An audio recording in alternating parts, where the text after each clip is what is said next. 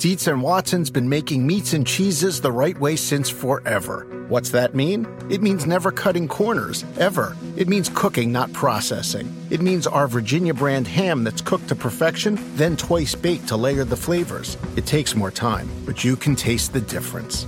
We come to work every day to do it the right way, even if it's the hard way. Because if it's not right for us, it's not right for you. Dietz and Watson, it's a family thing since 1939.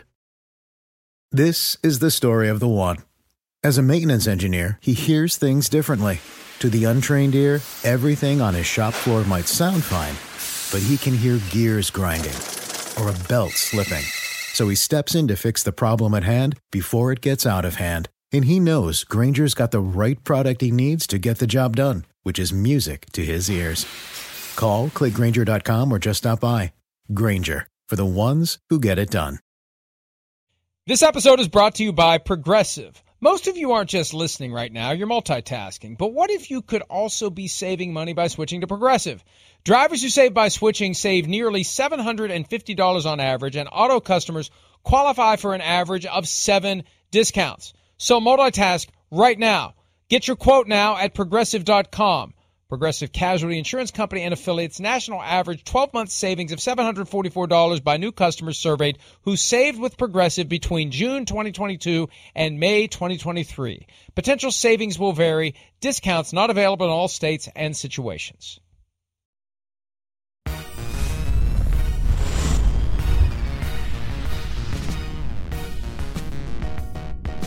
Wednesday edition of Pro Football Talk Live, presented by Google Pixel. Learn more at googlestore.com. Good morning to our audience out there. We're 4 days away from Christmas. Not feeling very festive this morning. Confirmed reports, and look, I've been there and done that 15 years ago when there were unconfirmed reports out of Shreveport, Louisiana, that Terry Bradshaw had died when he hadn't. But both ABC and CBS affiliates, WTAE and KDKA, respectively, in Pittsburgh, reporting that Steelers legend Franco Harris has died. Just days short of the 50th anniversary of the Immaculate Reception, the play that made him a household name during his rookie season with the Steelers. He was iconic, is iconic, always will be iconic. And I got the text from Michael David Smith about 15 minutes ago, and I about fell down. Yeah. No indication of any illness. Right. No rumors, anything out there. Yeah. See him every year flying home from the Super Bowl. We're always on the same plane flying home from the Super Bowl. Extremely nice, humble, down-to-earth guy. Very. You know, when you're a kid, and I've explained this before, for me, the moment that the hook was set as far as pro football was concerned was the Immaculate Reception play, because we had a house full of people watching it. We were the only folks in the neighborhood who had that game. The grown-ups lost their minds, and that kind of got my attention. You know, I'm screwing around with Hot Wheels, and all these people are jumping up and down and hugging each other. They're acting in ways I don't see grown-ups act. Well, this is why. This play, this moment. And, you know, it transformed the team. It transformed the city. It laid the foundation for the Super Bowl championship 2 years later. He was the MVP of that game against the Minnesota Vikings, which was a very difficult experience for me personally. If you know my own preferences, for whatever reason, I didn't lock on to the local team like a dumbass, like I should have. Seriously. Like everybody else in town, Seriously. 60 miles away from Pittsburgh. But I love Franco Harris. So I'm just stunned, Chris. And again, it's confirmed with his family by both WTAE TV and KDKA in Pittsburgh. I wanted to get confirmation directly from the Steelers, but I think unfortunately, because I wish it wasn't true, we're safe to trust the two affiliates who have confirmed it with his family in Pittsburgh. Yeah, it's shocking, like you said. I mean, when I was walking in here in the office to see that text from you, you know, and just have those thoughts. I mean, yeah, usually there's a little warning. 72 just seems too young this day and age in 2022. So I don't think any of us were thinking, you know, like you said, I didn't hear any rumors that there was, he hadn't been feeling well. Right? The last week he's been very relevant because of the, you know, Immaculate Reception anniversary. So he's been on a lot of NFL football highlight shows, and there's been a lot of talk of that. And he's just the legend of legends. Forget about the state of Pennsylvania, where he was at Penn State, a legend, goes to Pittsburgh Steelers, legend there. He's, for a kid like me, 1980, when I started to learn about football, 1984, 85, 86, and then, dig into the history, 32, 12, 75, 88 on the Steelers, black and yellow. Those are the first guys I learned about in the history of football. So, like, my early football recollections, one of my dad's greatest stories he ever tells and for playing in a preseason game was against the Steelers in 1979 and how he was crapping his pants against that team. He's not only an individual icon, but he was part of something that was bigger than that. And he's really an NFL icon as far as individually, but then that team and how special they were and the first dynasty in the Super Bowl era. So, it's a shame to see. And he is such a nice human being. Been around Franco Harris a few times in my life, and he just was always the calm, wise, older man figure who was soft-spoken and just so easy to talk to. So that's a heartbreaker. It really is. And especially with the jersey retirement thing on the horizon on Saturday, I think that just adds like an extra dagger into your soul here, the fact that he didn't get to enjoy that one last moment. And this is a team that rarely retires jerseys. Right. And it was long overdue for 32 to be set aside forever.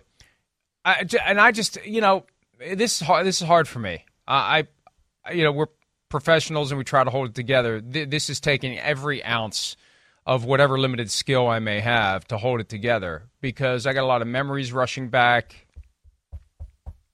I know you do, man. It's all right. Don't worry. It's all good. My early recollection remembers this guy. I can't imagine you. I know it's bringing a lot of emotion to you because you grew up watching this happen. He was certainly when you little Mike Florio pain in the butt, peeing in a garbage can. Yeah, Franco Harris was the man. He was the man. And, then your parents were around then at that time. So it all comes together. I get it, Mike. I get it. That's a tough one. Thank you. You're not making it any better. Well, hey, I'm trying to give the audience a little, explain to you. I understand. It's emotional for me with a legend like this. And what was so cool, he was a child of World War II. Right. His dad was stationed in Italy. His mother's Italian. Yep. So the big thing when he was a rookie, and this kind of popped up out of nowhere, Franco's Italian Army. Yeah. Which was so freaking cool. Right. Yeah, I know. That was, it's again, another thing that I learned early on. Franco's Italian Army, and me, a guy from North Jersey, he was loved in that area because of that. And then, of course, you add on, being at Penn State and Pittsburgh and a part of that football team, and then just embodying everything you want, as a man and as a football player. I think that's the other thing that's adds to the lure of that Pittsburgh Steelers football team. They had a little personality with Terry Bradshaw, but for the most part, they seemed like hard-working.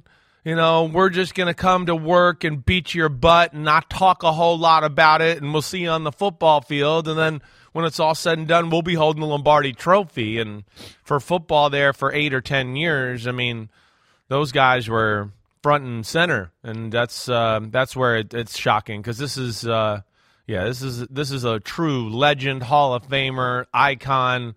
32 and black and yellow is kind of says it all.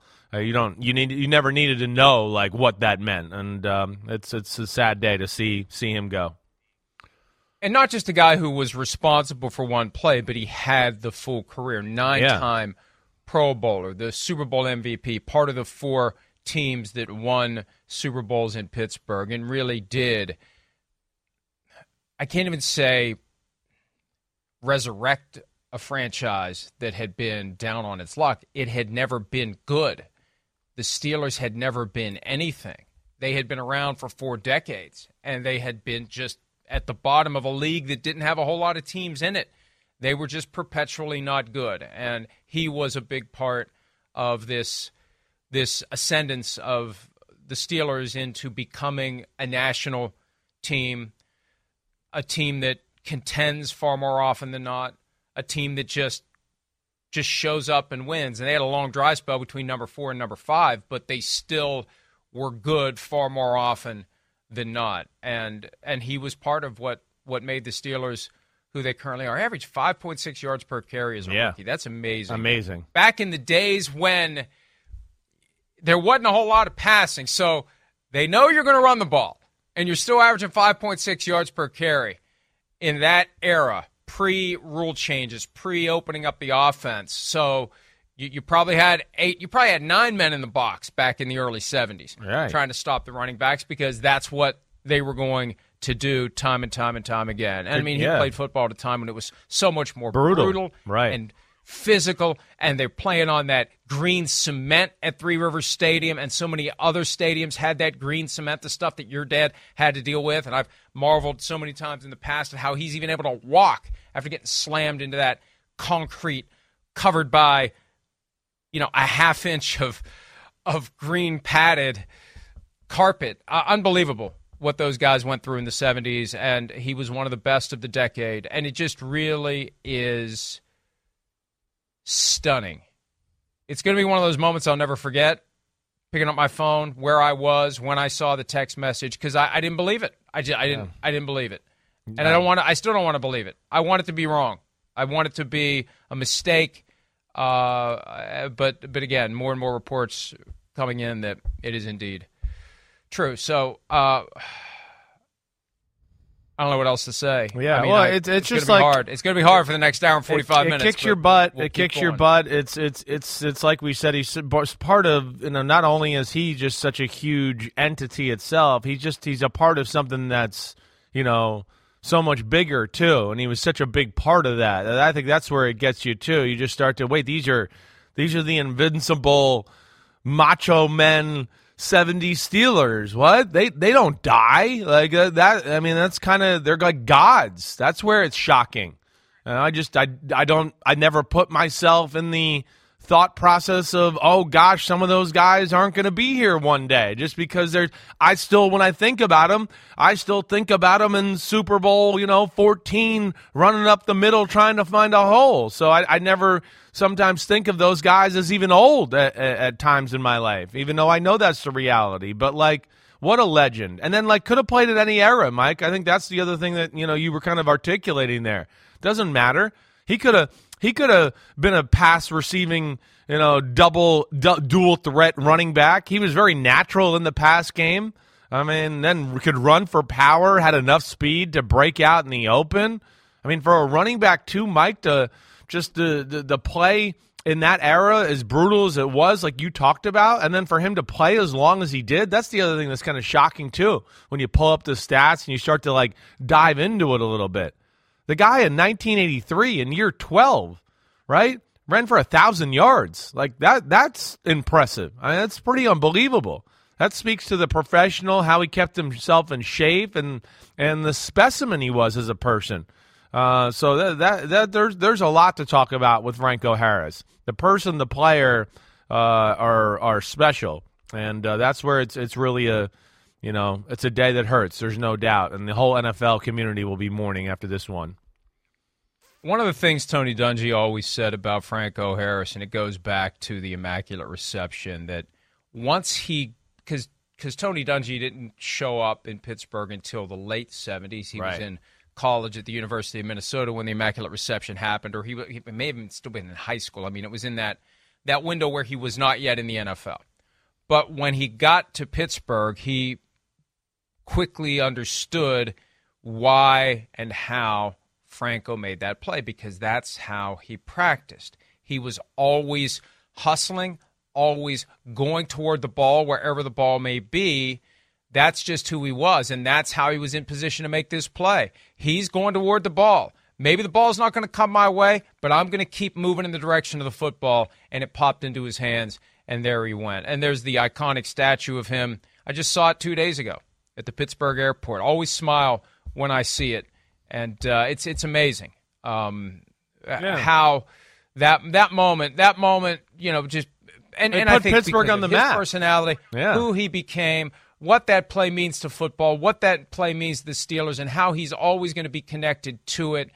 And, it happened at a time, again, for me, where the NFL was new and fresh, and he becomes this larger-than-life figure. Your superheroes don't die. I mean, that's what I was trying to say. What's so hard for me to process. Yep. And, kids today who follow the NFL, if you're a fan of Josh Allen or Patrick Mahomes, I mean, 50 years from now, or hopefully longer than that, you're going to have to deal with the same thing.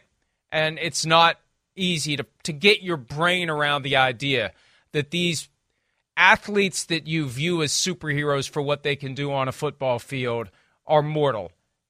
I think that's really that's where it hits. That's really why I'm so rattled and discombobulated by the news, because it's, even though I'm a grown-ass man and know full well how the circle of life works, sometimes you don't want to accept that it does. No. Sometimes you can't process that there isn't an exception for someone like Franco Harris. Yeah, I know. That's where it is shocking, because you got that image and just the toughness and the specimen of a man, and he just embodies so much that, men in America shoot for as they grow up, to be a legend in football and be a Franco Harris. And it's just, him, Mean Joe Green, I mean, it seems immortal. That's why it's shocking. And the reality of it is, like you said to start the show, it's 72 years old. It just doesn't seem that old this day and age. That's where it's shocking, too. And usually you get a little bit of a warning to kind of get your body and soul prepared for these type of things, and we didn't get that. Nothing. That's where it's shocking. I had no idea. Right. I don't know that there was an illness. There was never any talk. And you know what? If he had been sick, Chris, he wouldn't tell anybody. Right. That he chose to keep it to himself, to keep it private, to not be the center of attention, to not be a big deal, to not make it about himself. It doesn't surprise me at all. And, the other reason, as I'm sitting here processing it and thinking about it, because he wasn't in the public eye after his football career ended, you don't think of him as anything but Franco Harris, the football player. Yeah. Franco Harris, Superman without a cape, right? Franco Harris, the guy who pulled off the Immaculate Reception and was the 9-time Pro Bowler and the Super Bowl MVP and the Hall of Famer. Like Terry Bradshaw, we've seen him for decades since he stopped playing every Sunday. Lynn Swann was in other things on TV, involved at USC as the athletic director. I mean, around as part of the sport. For Franco Harris, that book closed, and that makes it, if that makes any sense at all, no, it just does. Makes it even harder.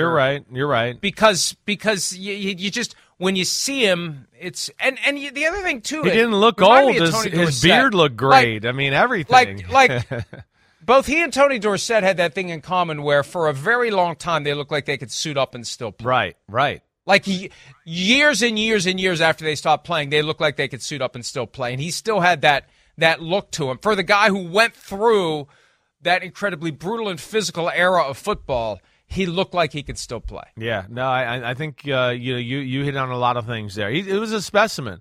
You could see when I would see him at Super Bowls. I mean, you understood why he was one of the best running backs in the history of football.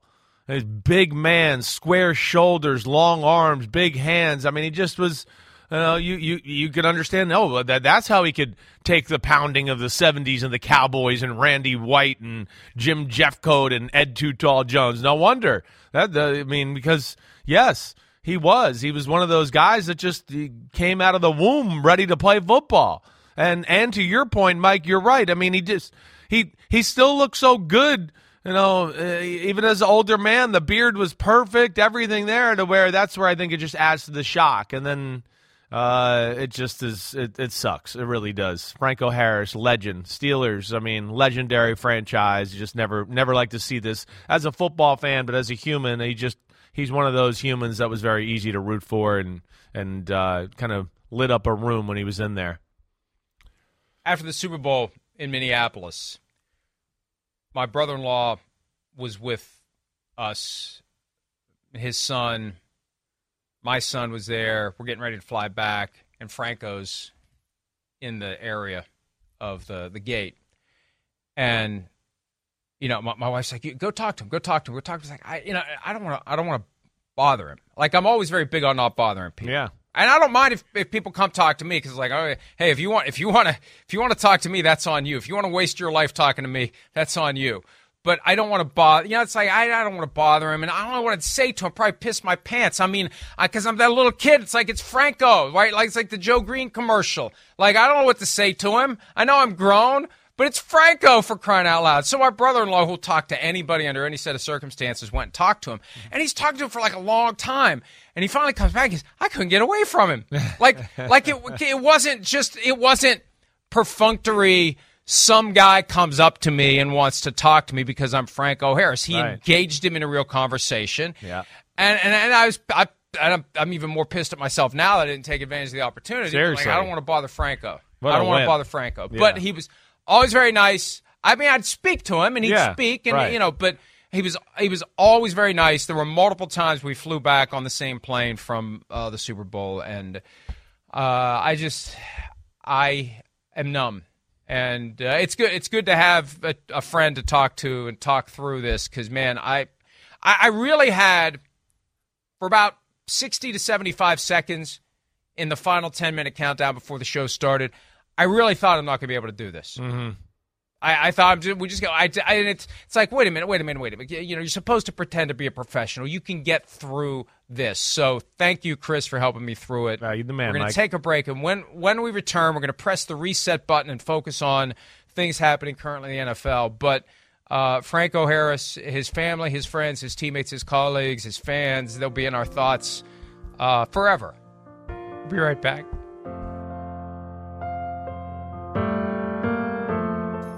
Around any corner, within every battle, and with the dawn of each new day, the threat of the unexpected, the unpredictable, and the unrelenting lies in wait. But Marines will always be there. They are the constant in the chaos.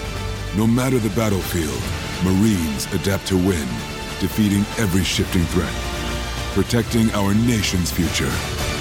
The few, the proud, the Marines. The longest field goal ever attempted is 76 yards. The longest field goal ever missed? Also 76 yards. Why bring this up? Because knowing your limits matters, both when you're kicking a field goal and when you gamble. Betting more than you're comfortable with is like trying a 70-yard field goal. It probably won't go well. So set a limit when you gamble and stick to it. Want more helpful tips like this? Go to keepitfunohio.com for games, quizzes, and lots of ways to keep your gambling from getting out of hand. Do you want a beautiful lawn? Enter TruGreen, the easiest way to get a great lawn. Just water and mow, and they'll do the rest. Weed control, fertilization, aeration, and more. TruGreen is the official lawn care treatment provider of the PGA Tour, and they have a verified best price, which guarantees you the lowest price with no compromise on quality. You do you. Let TruGreen do your lawn care. Visit TruGreen.com, TruGreen.com, to get the best lawn at the best price with the best people. Guaranteed.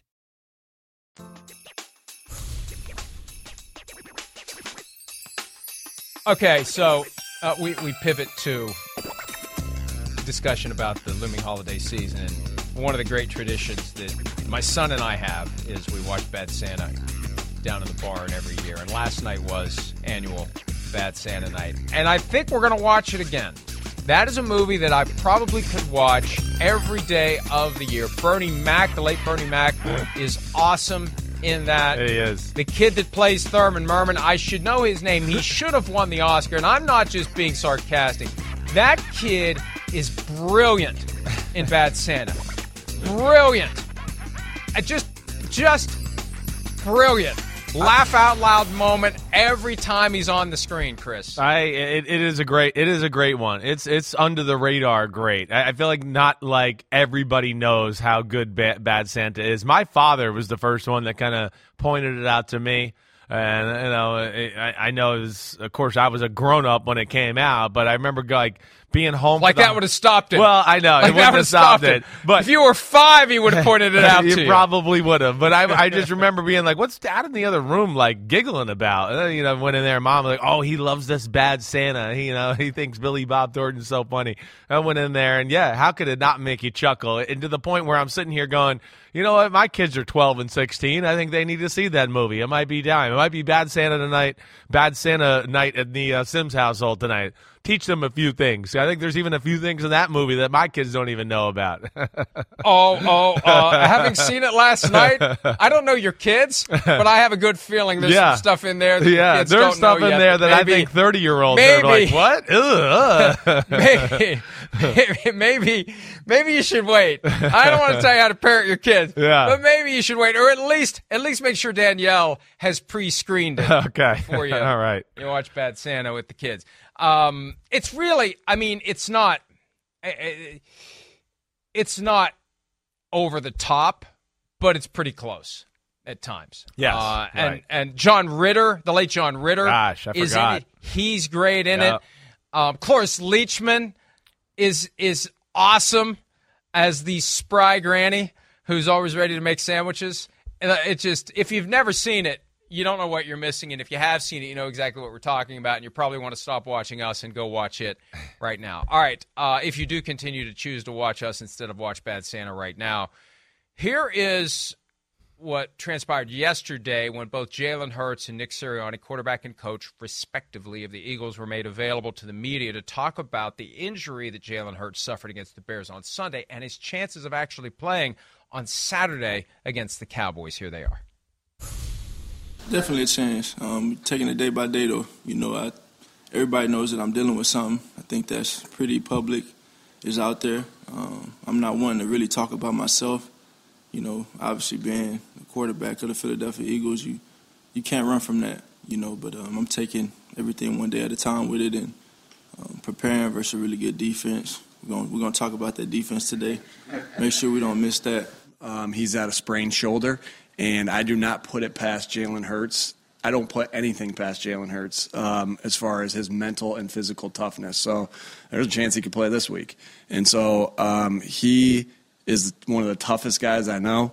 And he heals fast. He's a freak. His body is not like, pardon me, yours or mine, right? And so I'm shaming myself there a little bit too. His body's not like ours. He heals fast. He came back fast from his injury last year, and I will not rule him out. I will not put a timetable on him, and we'll see. We see it all the time with elite professional athletes.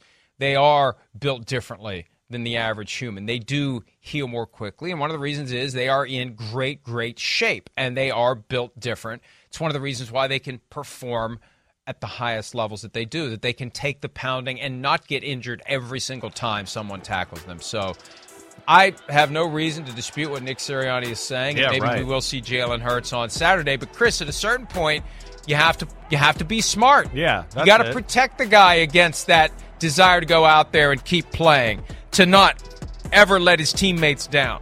All they need to do is win one of the final 3 games. Right. Yeah. And I know they've penciled this one in for a long time, circled it on the calendar, whatever cliche I want to mangle here, with the Cowboys rematch coming, and the Cowboys have Dak Prescott this time, but you got to be smart. You don't want to have an injury that's going to knock him out for the postseason. That's the balance they need to try to strike. That's right. I mean, and you don't want the emotions of the Cowboy game to make the decision for you and to lose sight of the bigger picture. I think that's the big thing. And Jalen Hurts, I know. I mean, that's why he's easy to root for, because of he's stubborn. He's going to work. I know he's going to heal. He's going to do all the little things, to make himself available to his team on Saturday. But he is like one of those guys, Mike, because we know how driven and focused he is. That, to your point, you've said this many times, they got to have somebody save, him from himself, just in case too. So you hope that Nick Sirianni and the rest of the organization can kind of evaluate it for what it is. But I would think with the competitor he is, the magnitude of this football game, of course he wants to be out there. And then a special little added, icing on top of the cake with what Micah Parsons said last week and that becoming a story. So he wants to give it to the Cowboys and show them, or shut them up a little bit. There's a lot of things that play into this, but the number one point is the point you made. Don't let all that affect the fact that you are a great team. You right now are on the inside track to win the Super Bowl. There's no team that's been as consistently good as you, Philadelphia Eagles. So don't let all those other factors and pride and puffing out your chest and proving Micah Parsons wrong and the Cowboy rivalry affect your decision as far as the big picture and the Super Bowl being at the forefront of your brain there, and not let this weekend's emotions, affect that. This is part of the analysis as well. We saw this a few years ago happen to the Baltimore Ravens.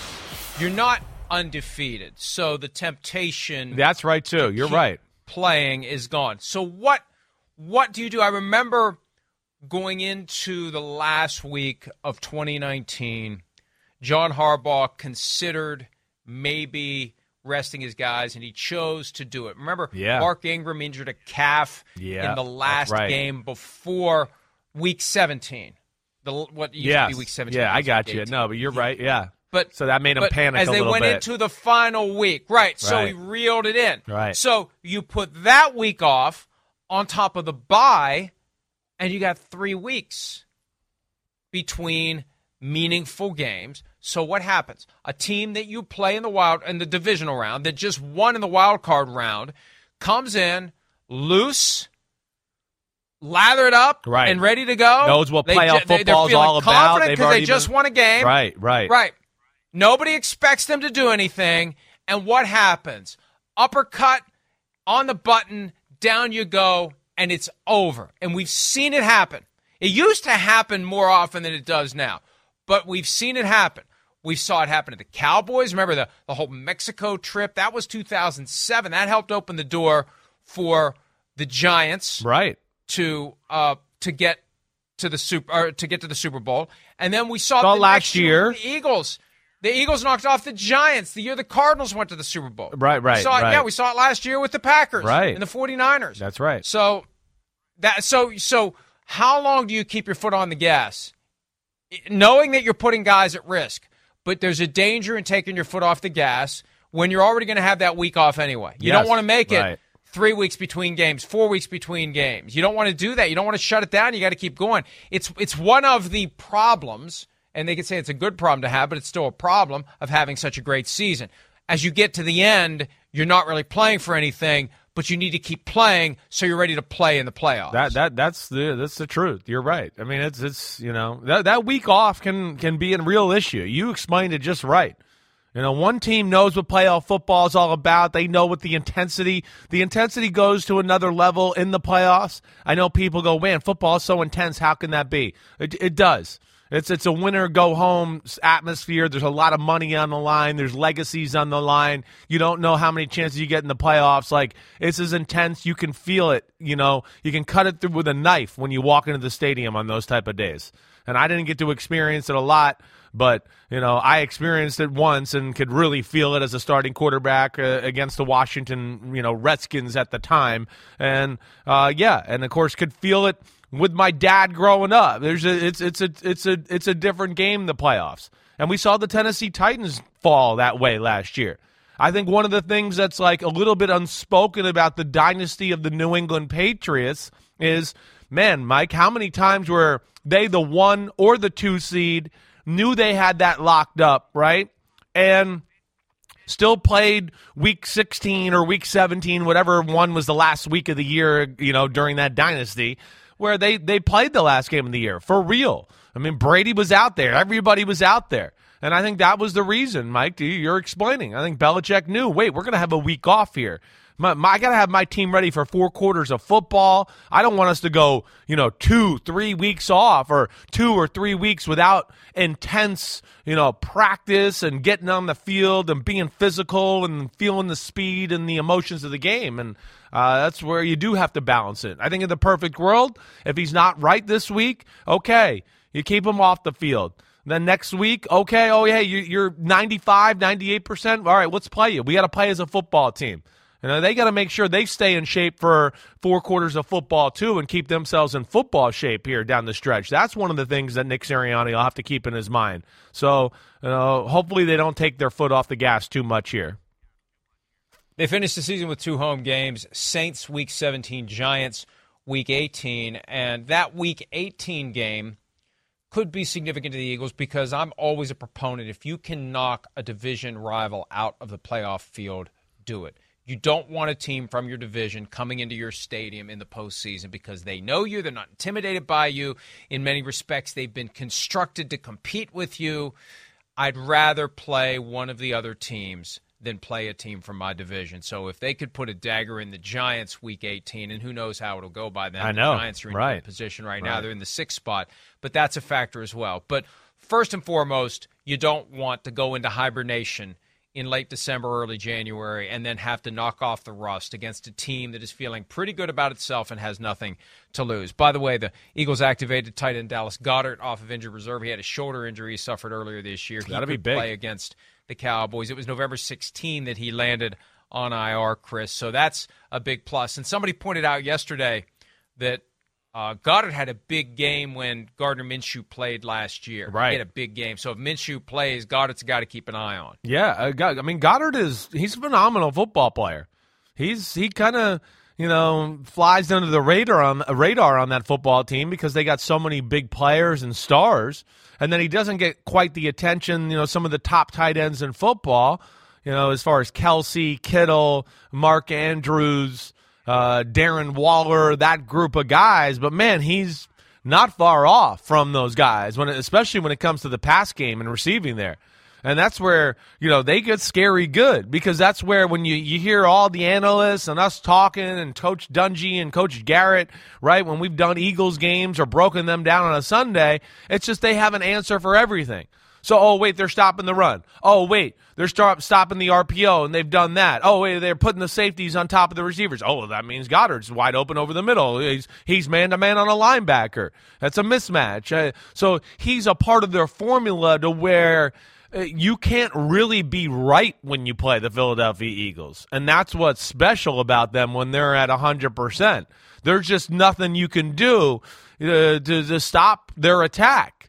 They're really great in every area, and therefore you put, too many eggs in one basket to stop one part of the game, and they tear you up with another part.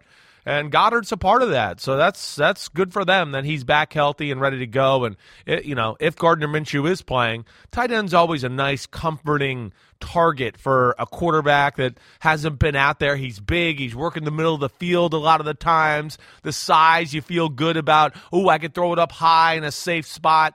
That's where a tight end for Goddard could help a guy like Gardner Minshew out of, if he plays his first time this season. The New York Giants head to Minnesota on Saturday. They're having a whiteout at the U.S. Bank Stadium. Okay, Vikings. White uniforms, white end zones. I saw video of Victor the Viking painting the end zone white in Minnesota, but you need to be able to see the lines. So I assume there's going to be a gap between the white end zone and the white line. So, we know if a guy's inbounds or out of bounds, although it may not matter if you're Raiders Patriots, but I digress. Here's Daniel Jones, the Giants quarterback, on whether he has a better idea of how to be successful in the NFL now that he is closing in on the end of his 4th season. Yeah, I think each game's different, but I think I've gotten a better idea of what does win, in the NFL. A lot of times it's not, what you would think. I think it has a lot to do with taking care of the ball and staying in good situations for the offense, executing on critical downs and scoring in the red zone. But I think I've improved a lot since my rookie year. Hey, and this just gets back to the whole thing about whether or not the Giants will keep him. Did they do the right thing not picking up the 5th-year option? Will they have to use the franchise tag? They get to the playoffs. That boosts the overall reputation sure. of Daniel Jones, and they're going to want to keep it together. It's like the Kirk Cousins thing. All the Vikings fans that want to get rid of Kirk Cousins. That was the narrative early in the offseason. It's like, that's fine, but who's your quarterback going to be? Yeah, exactly. So if Daniel Jones isn't your quarterback, New York Giants fans, who's it going to be? Yeah. Who's it going to be? That's Zach right. Wilson? You could trade for Zach Wilson, I guess. Wouldn't that be something? So that's the issue. And he's taking you to the playoffs. Yeah. I haven't won a postseason game since Super Bowl 46. I've been to the playoffs once since then. If he's going to get you to the playoffs, you better reassess your overall opinions and emotions toward Daniel Jones. That's right. I mean, I'm a Giants fan. I want Daniel Jones to be our quarterback. That's what I want. I mean, plain and simple. I do. He embodies the Giants to me. This is what I expect from a Giants quarterback. It's Phil Simms-ish. It's, Eli Manning-ish. It's, I don't give a damn about the fans. I'm going to be tough and lead my team and not be bothered by the New York media, and I'm unflappable and, quietly saying screw you underneath their breath, but having a smile and holding their head up high and being professional. That's where Daniel Jones is. And, I mean, come on, everybody. Like, how can we not jump on this? It's the first year he's had, here's a tweet from Big Phil. Yeah, okay. So Phil said, I've seen enough this year, and hashtag Daniel Jones has exceeded expectations, in my opinion. He will absolutely be the Giants' QB next year. I agree with Phil. I don't think there's any doubt. I think they want him to be the quarterback. He's played well. And, Mike, where I was going, too, and this is something we've discussed, I mean, come on. I mean, Daniel Jones has had crap around him for his whole time there as far as the New York Giants starting quarterback. It hasn't been easy. He had to supplant Eli Manning. That wasn't easy. So some people were bothered by that. And then he got to be a part of a team that had a lot of issues. I mean, Dave Gettleman's still giving us gifts that, keep on giving here that aren't that very good gifts, let me just tell you, for the Giants football team. As we discussed before the year, Daniel Jones wasn't a part of the worst offensive line in football the last 2 or 3 years. It was the worst. It was by far the worst. It wasn't just bad. It was the worst. There's no receivers to talk about. Saquon's been injured. So, now they got a plan. They got the coaches. They got everything they need there. And now I think they support him with a few more receivers and talent around him. And I think you'll see that Daniel Jones is, he's not Mahomes or Josh Allen, but he's damn good. And the Giants can win with him, and I hope he's back and expect him to be back. Pete Demolitis and I were talking about the Kenny Golladay signing in the viewing room on Sunday. That was a situation of the Giants, specifically GM Dave Gettleman, getting grifted. Right? There was they bid no against one else themselves. that was going to pay him. It reminded me of what Le'Veon Bell did to the Jets, creating this sense that the Ravens are in it and they're not. They never were. Yep. Like the agent, and that happens sometimes, because what do you do if you're the GM of the team? You can't start calling your competitors and saying, are you really in this? Like, what's really going on here? You've got to make an estimation, and you've got to decide whether or not you believe what you're being told. Gettleman bought it and overpaid Kenny Golladay, and the team continues to pay for that now. I haven't looked at his contract recently to see when they can cut the cord, but the problem with guarantees, full guarantees that go beyond the first year, you're stuck with the guy. Yeah. Somebody else is out there on the field, and the guy who has the full guarantee, who isn't good enough to play, is sucking up salary cap space that could go to other players, and that's not good for anybody. So the other challenge here, too, is they have to reach a deal with Daniel Jones. Right. And his leverage is, I'm going to be a free agent in the middle of March. So, what will happen is, and even though it's tampering, it happens all the time, the Giants and Daniel Jones will try to work something out after the season ends. When the combine rolls around in late February, that's when Jones' agents and all other executives and all other coaches will be in Indianapolis, and there will be blatant meetings between agents and teams to just talk parameters. It's not as advanced as it used to be, but they talk parameters. You find out who's in and you find out who's out when the window opens just before the start of free agency. So the deadline for applying the franchise tag comes after the combine. The Giants will have an idea, based on what's happening in Indy, whether or not there are going to be other teams in the mix for Daniel Jones. That's when they have to make their final decision, franchise tag or no franchise tag. If they don't do the franchise tag, they run the risk of somebody else snatching him away. Yeah. if they do it, they pay a lot more money. And I remember saying last year, you're making about a $12 million gamble here. Yeah. And you're betting that he's not going to be so good that you want to tag him. And I think it makes it harder for them to justify tagging him because they'll be admitting we should have picked up the fifth-year option. Well, yeah, sure. But, at the same time, I think it was smart for them to not pick it up. We didn't know. There's some things we wanted to see. As much as we knew the supporting cast was around him, you got to see a supporting cast. Okay, wait. Here is a little bit better of a supporting cast. Oh, okay, this is what he's capable of. All right. We're seeing the bright spots here now that he's not being demoralized by a pass rush as soon as he gets gets the ball on the snap. So I think, they drafted him as in the top 10. I think they've always loved everything he stands for. Everything I know about the Giants from the Giants is Daniel Jones he's great leader. He's the guy, you want to lead your football team as far as the quarterback. He's not a diva. He's a worker. So all those things off the field they want.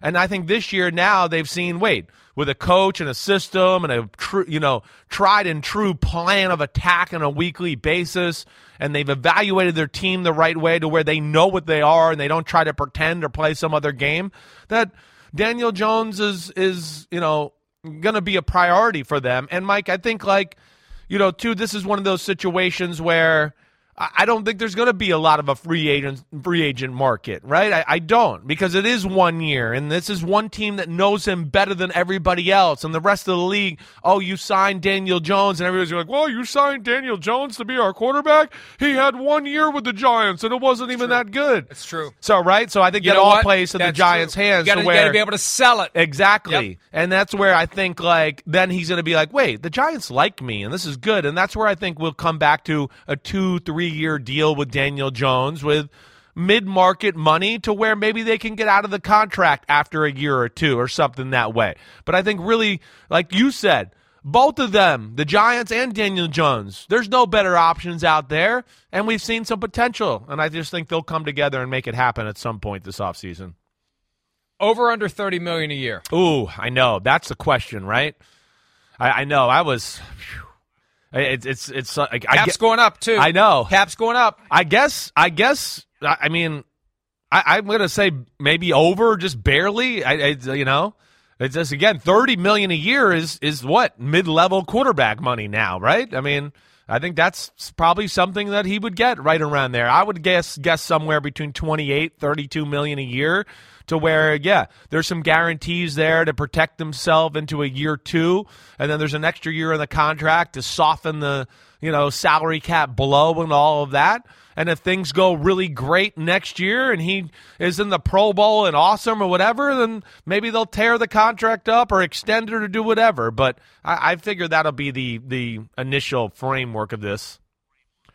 I'd want to build some upside into it if I were representing Daniel Jones, I hear you. advising him on what to do. Right. So if you have a Pro Bowl year, big payment, playing time, big payment, right. Different performance, and I'm always reluctant about individual performance, but with a quarterback, I mean, he's always on the field. With a receiver, you create situations where I want to be on the field more. I want to be out there in this situation. I want the plays to be called for me. If I have a touchdown incentive, right. For a quarterback, it doesn't matter. For a quarterback, you're always going to be out there. You're the starting quarterback. So if it's yardage, if it's completion percent, whatever formula they come up with, I got no problem with that. But if he plays at a higher level than what the contract would imply as an expectation for where he's going to be, he needs to be protected. More than just hoping that they'll rip it up and give him a new deal. I think he needs to have that upside in there by way of real incentives. Right. And the top of the market, you say 30's mid-level. Well, the top of the market is 50. A little more than 50 if you look at Aaron Rodgers' contract. And next year he's going to make almost $60 million under the deal that he signed earlier this year. And that leads us to our next topic, Christopher. And this happened at the end of the broadcast on Monday night. Garbage time for the game. Not garbage time for some of the information that came out. During that broadcast, Joe Buck mentioned that Matt LaFleur, the coach of the Packers, told Buck and Troy Aikman that the offense started clicking more when LaFleur started having them watch practice film as a group. LaFleur said that way Aaron Rodgers, the quarterback of the team, could hear what the young receivers were thinking. LaFleur was asked about that on Tuesday. Have a listen to what LaFleur had to say. Yeah, that's something that, just thinking back in previous years, we had done that most of the time together, and then after that first year, and we had a more veteran group of wideouts or whatever, and we kind of allowed it to, just from an efficiency standpoint and a detail standpoint, allowed the position groups to meet, independently of one another in some instances. Now, I would say, I can't remember what week it was, but we decided to start watching Wednesdays, Thursdays, every practice together as a whole unit. Why did it? Why did it take so long to Because that's just the way it transpired. He's being careful. Well, yeah. Yes. Yeah. He's being careful there. Well, he's afraid this is going to become a thing, and then everybody's going to question him and be like, why haven't you been doing this all the time, and what's going on? And, there is nuance to this. It's not always just, this is what every team does. So, yeah, it's an interesting conversation, Mike. The first thing I always think of when something like that comes up that creates questions and controversy, were they authorized to talk about it on the air? Now, Buck and Aikman have been doing it for more than 20 years together. I'll assume that they were careful to be sure that it was something they were allowed to talk about. That's the kind of thing that can get you in hot water from a relationship standpoint with these individuals that you meet with on a regular basis, because they'll get pissed if their position is, that was off the record. That wasn't something that I authorized you to say that I said, right? But again, they've been doing it long enough. I suspect they've got the instincts to know when to say, can we use that? Can we say that? Which makes it even more significant. The mere fact that they were authorized to say it, if indeed they were, and I will assume they were, that tells you maybe LaFleur wanted it out there. Now, he didn't want to get too specific about details, but Chris, this fits with everything we've been saying all along. You've got a dramatic overhaul to your receiving corps.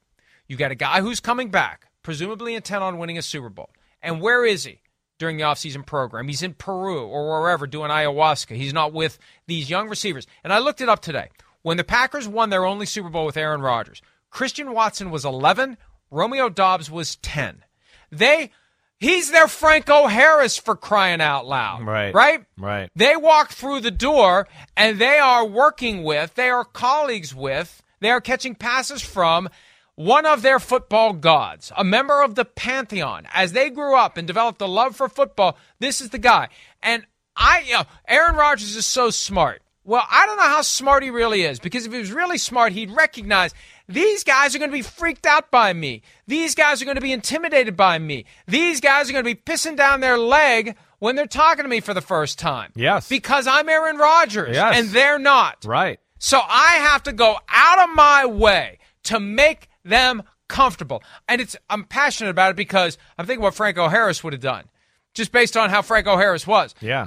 I've got to go out of my way to make them feel like they belong, to make them feel like I am on an equal plane with them now. They are playing with me. They deserve it. They've earned it. And I am going to embrace them. And I am going to work with them. And I am going to spend time with them. And I'm going to make sure that when training camp rolls around, they're not freaked out when I show up with my Arthur Shelby haircut. And here's this big, huge persona of Aaron Rodgers. What year did he show up in the Con Air getup? Was that last year or was that this year? That was this year, early this year. It was start of the season. Yes, he had the Arthur Shelby. He showed up for training camp looking like Nick Cage in Con Air. I mean, you're going to freak out if you haven't had a guy take the time to get to know you. And this is another example of that. Kind of aloof, standoffish, I don't want to be bothered, right? Right. I'm not watching film with these guys, and therefore they don't learn more about what I like. I don't learn more about what they like. It's no wonder. No, you're right. Right. And it's no wonder they're better now. Right. Better late than never, unless it was too late for them to get to the playoffs. Yeah, well, I mean, you're right. And then in those meetings, what you do is you start to get comfortable with the person, right? So not only are you starting to realize professionally, but you're like, oh, hey, look, he cracked a joke. Okay, wait, he made fun of himself in the meeting. Oh, I'll throw it better next time. That was a crap throw. And then you start to break the ice and you don't, feel so uncomfortable. It is a real thing, Mike. There's no doubt. Hey, I mean, let me tell you, I'm sorry to interrupt you, but late career Aaron Rodgers is in this weird state of mind, and he needs to hear hard truths from somebody. He doesn't hear it on McAfee's show because yesterday they got into this article that Kalen Kaler of The Athletic meticulously crafted with on-the-record quotes from current teammates about this hand signal issue and how the receivers, they're freaked out by it. They're intimidated by Aaron Rodgers. It's Randall Cobb. It's Romeo Doubs. It's Sammy Watkins, who isn't a teammate anymore. I wonder if what he said in that article had anything to do with it. And from Jordan Love. It's all on the record. And Rodgers goes on with McAfee, and they shit all over it. Like it's fake news. It's on the record quotes from his own teammates. It's unbelievable. When you watch the clip of Rodgers, and McAfee says they're anonymous quotes. First of all, Pat, they're not. They're all on the record. They're all on the record. It's like we're in this two realities, red state, blue state. You say whatever you want. It doesn't matter if it's true. And here's the truth residing over here in plain sight, and nobody wants to bridge the gap between the two. That's where Rodgers is right now. So, Chris, this doesn't surprise me. He's allowed himself to believe he's larger than life. Like, I'm a little kid thinking Franco Harris is larger than life, and Franco Harris never viewed himself this way. Aaron Rodgers is a guy that all these people think is larger than life, and at some point in his brain over the past few years, he's begun to believe it. That's my assessment. I got nothing more to say, lest I get myself in any more trouble than I'm already. Well, I mean, you said it all right there. I mean, that's the one thing that jumped out to me as far as seeing the article and then hearing it. I was like, wait, don't we have people that are saying this and they're saying that it's anonymous? Every BS? source was on the record. Every source in that article is on the record. I had to go back and double check because I was like, am I hearing things or did I not see something right? So that was shocking. It was. But like the aspect that you're bringing up is real. It is. I mean, my rookie year, gosh, it's very widely documented with my bumble in the play in the huddle. I mean, yeah, it's a real thing. Oh, gosh, I'm in the huddle with Keyshawn Johnson and Keenan McCardell and Michael Pittman. And I was nervous. And you got Warren Sapp waiting for you on the sideline on that side of the ball, you're going to hear it from him. But then as I got and grew and started to become, I mean, even in year two, Joey Galloway's in the huddle now. Oh, I want him to like me. And you know what? Those guys, when they realize, wait, this kid's getting close to playing here, and he might actually be our quarterback, and even before that, they made themselves available to me as humans to go like, hey man, we see what you're doing out there. You're doing good, and bust my chops every now and then. Give me some confidence, or tell me something I need to change, or whatever. And we grew that way, and that there is something real to that. And yes, I think they were feeling the pressure for sure. They want to please. I mean, it's receivers who, like you talked about, I'm in the huddle with a legend, a guy I was watching as a little kid in the Super Bowl. I want him to love everything about me. So there is that pressure, and yeah, it's all a little shocking there. But I will say too, not every team does it like meets together as a unit. It does depend on your team a little bit. When I was on a playoff team with the Tampa Bay Buccaneers, and we had Joey Galloway in the receiver room, and Ike Hilliard and some mature guys like that, we split up as an offensive unit. I didn't watch the game film with the offensive line, the tight ends, the receiver. We all separate ways. Gruden had told everybody what everybody needs to improve, and then we'd come together on a walkthrough after the film or whatever and fix some of the issues. Where I was on some other teams with Josh McDaniels, the New England way, guys learning a new offense and trying to do that. When I was in Denver, yeah, we met as a unit. Make sure we get all on the same page. We talk about all the little details that we're all learning, as far. That can be annoying, and why teams don't do it, because then the receivers are sitting back there going, God damn, I got to listen to them tell the right guard and the right tackle what they should do on this run play. So that's why teams don't always do it either. You know, it isn't always the most efficient way. That meeting could end up being like 4 hours long. So there are different ways to go about this, and obviously they were a little late to go about this the right way as far as this team and young receivers with a legendary quarterback. I thought it was interesting what Troy Aikman had to say. Buck set it up by saying that it changed when they started watching tape of Wednesday and Thursday practices together as a group so they could talk, and Aaron could hear what Christian Watson is thinking and what Romeo Doubs is thinking. And not only that, but to get to know them as people, which maybe humanized Rodgers and took a little bit of the pressure off. That's what I've been saying all along. You have to understand this is not a superhero. This is not a god from the pantheon on high who has come down to be among the mere mortals. This is a regular guy like the rest of you. And the obligation is on Rodgers to create that relationship. But here's what Aikman said. When LaFleur said that, I was shocked they hadn't been meeting all along. I've been on both sides of it. I've had offensive coordinators who had it where you always met with your individual position coach and not as a group. I've had others where the whole offense, excluding linemen, met, and that worked best. I think that's the way to go, and my guess is LaFleur will do it that way for the rest of his time as a head coach. And we can say Aaron Rodgers is smart.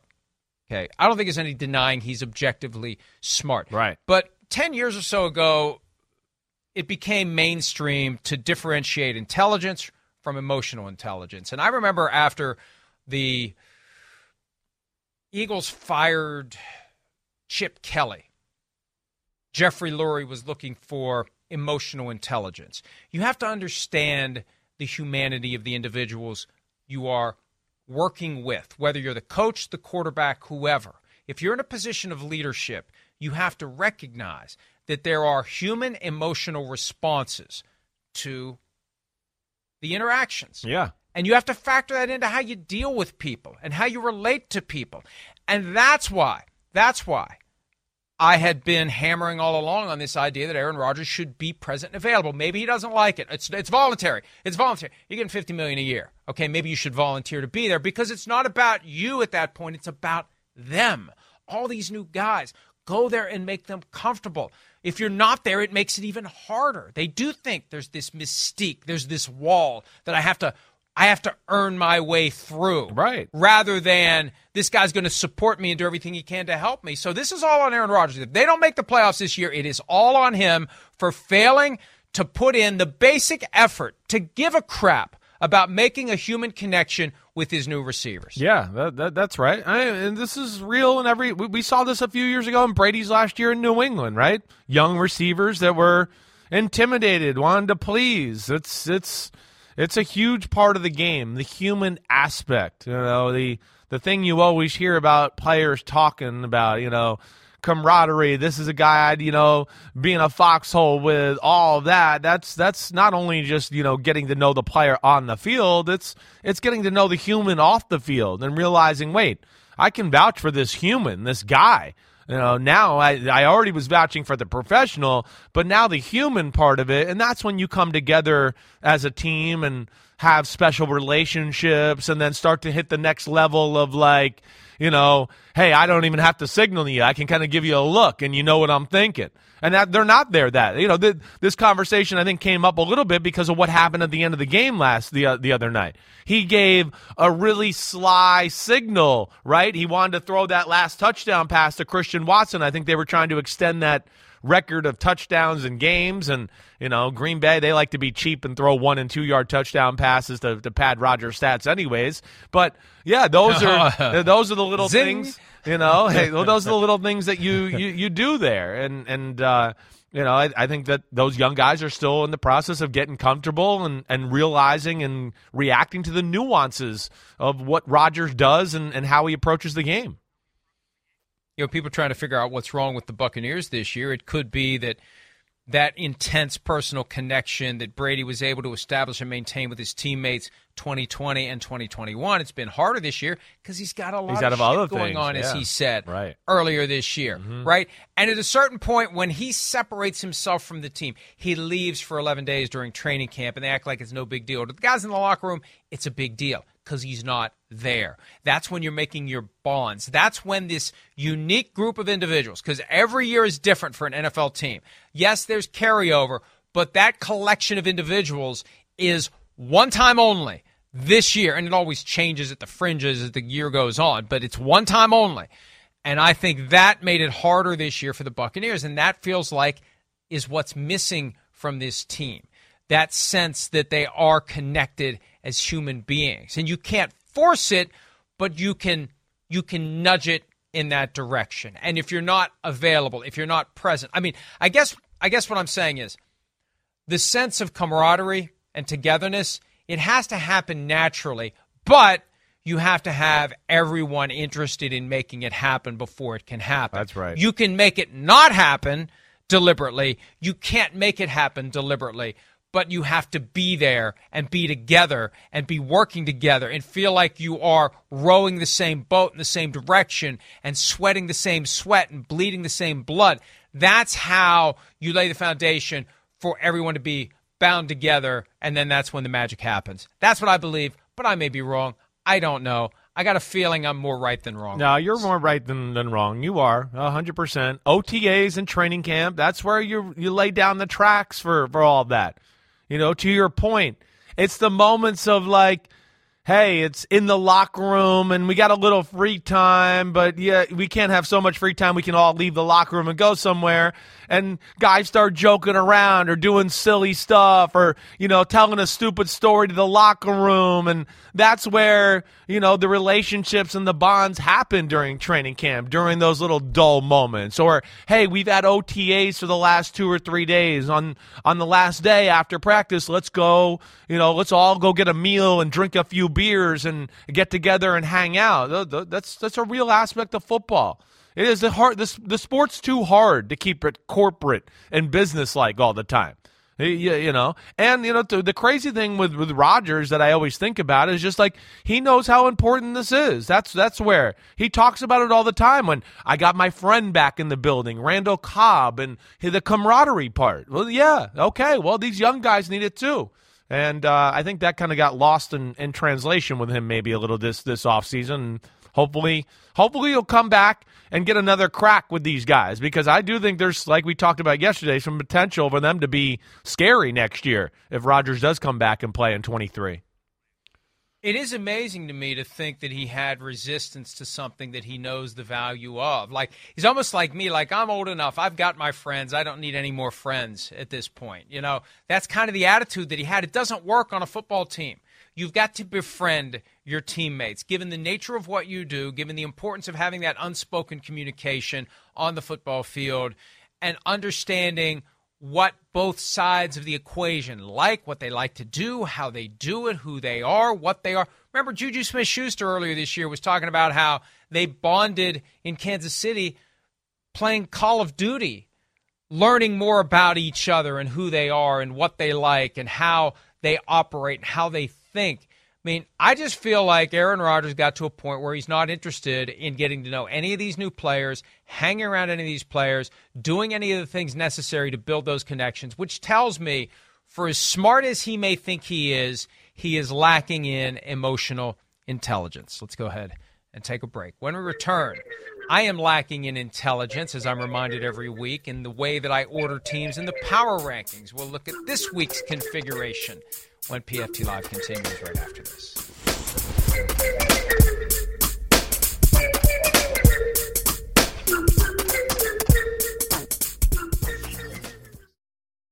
The longest field goal ever attempted is 76 yards. The longest field goal ever missed? Also 76 yards. Why bring this up? Because knowing your limits matters, both when you're kicking a field goal and when you gamble. Betting more than you're comfortable with is like trying a 70-yard field goal. It probably won't go well. So set a limit when you gamble and stick to it. Want more helpful tips like this? Go to keepitfunohio.com for games, quizzes, and lots of ways to keep your gambling from getting out of hand. Life is a highway, and on it there will be many chicken sandwiches. But there's only one McCrispy. So go ahead and hit the turn signal if you know about this juicy gem of a detour.